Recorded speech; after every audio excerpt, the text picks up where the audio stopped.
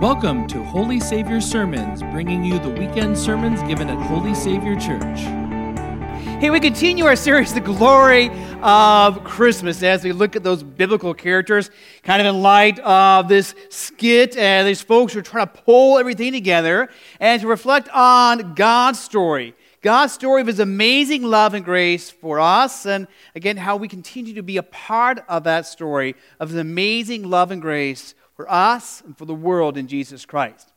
Well, as we do that, kind of get the wheels growing here a little bit, got a question for you, and the question is, what is the most memorable Christmas present you have received?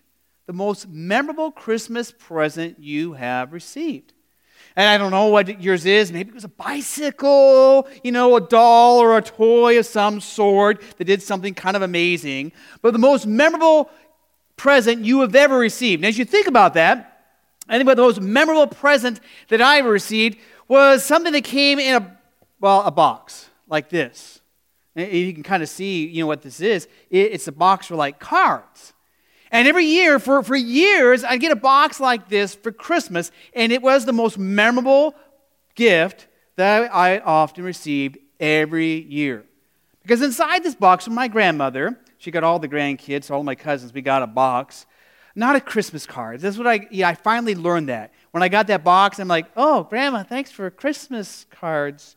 I realized, oh, wait, inside the box was a bunch of little gifts that she had kind of personalized for the grandkids and, packed tightly inside this little box here.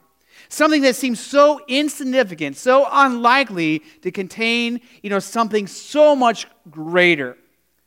And that's one of the great memories I hold on to when I think about Christmas and what my grandmother gave to me in a simple little box. We think about Christmas in this Advent season.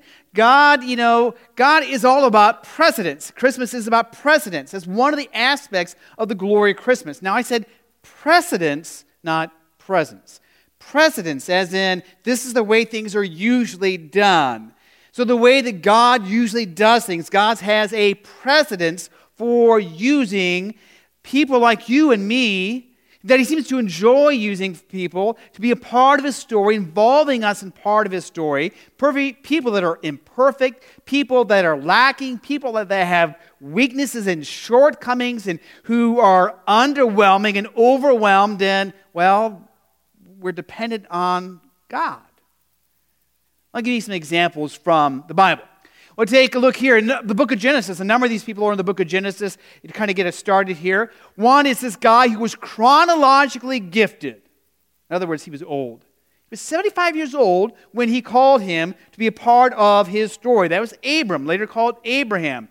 Abraham was 75 years old, and God said, I'm going to move you to a new land. You're going to be part of my great plan, and I'm going to use you to bless other people. You're going to have a son. And then 25 years later, at the age of 100, so if you ever feel like you're too old and tired as a parent, at the age of 100, he had his son. Or another in the book of Genesis is this cheater and a liar. You talk about someone who seems kind of underwhelming to be used as part of God's plan, God's story, God's promise of bringing Jesus. This cheater and liar, the grandson of Abraham, Jacob. God used him to bless others. And then Jacob's son, another Joseph in the Bible. And this Joseph, this is a guy who had experienced horrible abuses and trafficking and injustice.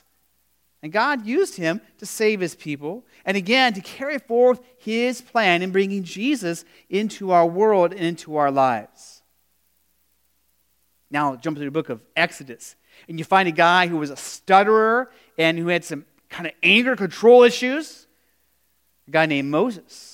And God uses Moses to save His people from Egypt, to carry forth His plan in bringing Jesus, but also to say, in the same way as those people would remember that celebration, and they would remember Moses as a great prophet, that God said, I'm going to bring a prophet greater than him, and a saving event greater than that saving event for all people of all time, as He brings Jesus into our world.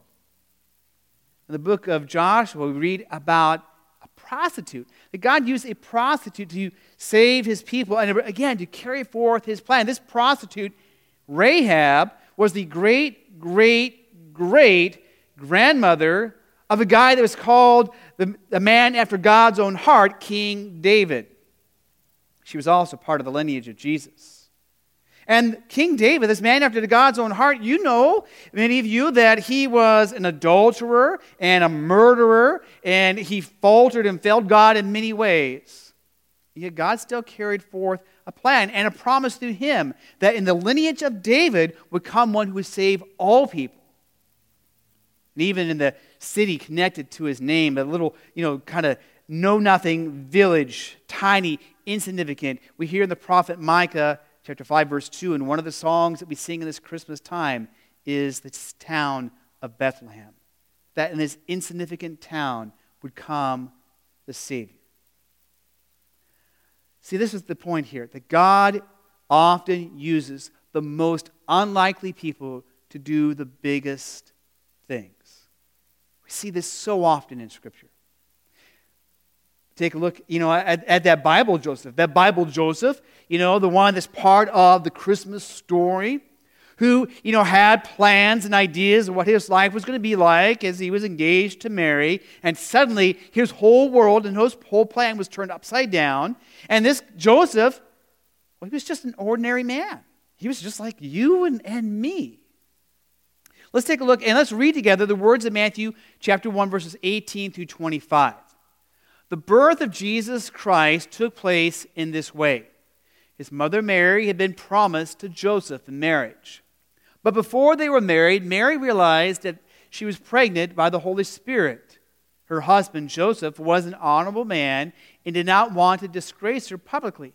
So he decided to break the marriage agreement with her secretly. Joseph had in mind when an angel of the Lord appeared to him in a dream. And the angel said to him, "Joseph, descendant of David, don't be afraid to take Mary as your wife. She is pregnant by the power of the Holy Spirit. She will give birth to a son, and you will name him Jesus.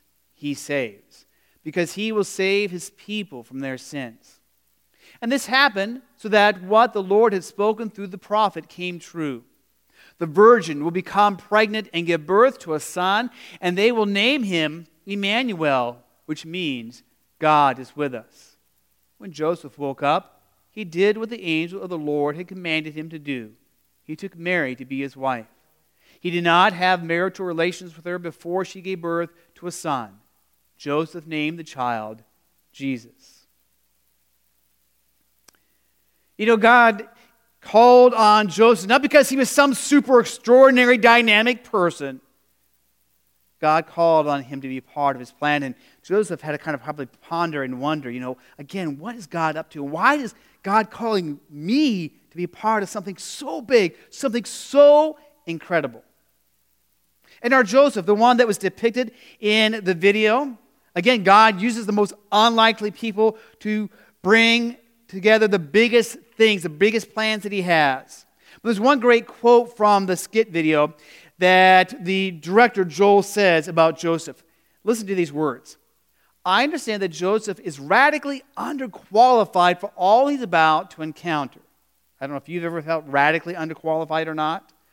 But isn't that the type of people God uses? The most unlikely folks to do the biggest things. It seems like those are the ones he always picks because he is a God who will never give up on us.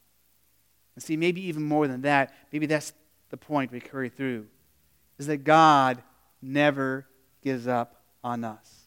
God is never done working in our lives. God is never done loving us, being there for us. And that is so important for us to know that we have a God who is there with us, a God who loves us always. Yet often we feel so underqualified, so overwhelmed. We know our faults, our failures, we know our sins, we know every time we mess up. And many of us feel radically underqualified for what we sometimes feel God has called us to be and to do. I mean, how many of us have felt radically underqualified with all that's on our plate in a way that maybe gives glory to God? For the one who feels afraid about the future, for the one that feels inadequate to take care of your family the way that you would like to, the way you think you should take care of your family, For the one that feels like you're stuck in a dead-end job, who feels stretched between taking care of kids and aging parents, who feels misunderstood, who feels burdened by the unjust post on social media, who feels like they're kind of in over their head with responsibilities that were not part of their original plan. God wants you to know. God wants you to know that in Jesus, He is with you, He is for you, and He loves you. That's important to hear. It's important that you know this, that in Jesus, He is with you, He is for you, and He loves you. And yes, in that love and grace, He has identified you. You is the only one in your unique circumstance and situation to be a part of His plan, to be a part of His greater story of sharing His love in Jesus with our community and our world today. God often uses the most unlikely people, people like you and me, to the biggest things. Now remember the words of the angel to Joseph, Matthew 1:20. He says, "Don't be afraid." So here's the question for us to reflect on. And maybe this is a really deep question. We've got to give a lot of thought to this. Maybe this is a question that we know the answer right away. But how would you fill in the blank about your life? Don't be afraid too. God is calling you, and maybe right now you feel afraid and uncertain, underqualified. And yet God is calling you, He's calling me, He's calling us to be a part of His plan, to be part of His great story of love for us and the world in Jesus Christ. For the one who came to live for us, to die for us, and who lives for all eternity for us. For as Paul writes, we are saved by God's grace, by His amazing love for us, not by anything that we have done. And then He calls us to do these great things, things beyond our own capabilities in His grace and love. How will you fill out this blank in your life? How is God calling you in your faith to courageously trust Him, just as Joseph, as Mary did, to trust that you are part of His plan and that He loves you, that He is for you, and that He is with you? Let's pray. Lord God, we give You thanks and praise for the gift of this day, for the gift of this evening as we wrap up this day. We give You thanks and praise for the gift of Your love, of Your presence, and all that You give to us in Jesus Christ. And Lord, so often we feel unqualified. Even if on the outside we act like we are overqualified and we are strong and confident, Lord, often we are not. Especially, Lord, as we see how You call us to serve You and serve one another, to share through our words and our actions the message of Your love and grace. Lord, just as You called Joseph, just an ordinary man, to be a part of Your big plans, so also You call us to share that love in Jesus. Lord, may we live in that love as we believe that love for us, and may we share that love. We pray this, Jesus, in Your name. Amen. For more information about Holy Savior, including service times and location, please visit holysavior.org. Thanks for listening, and until next time, God bless.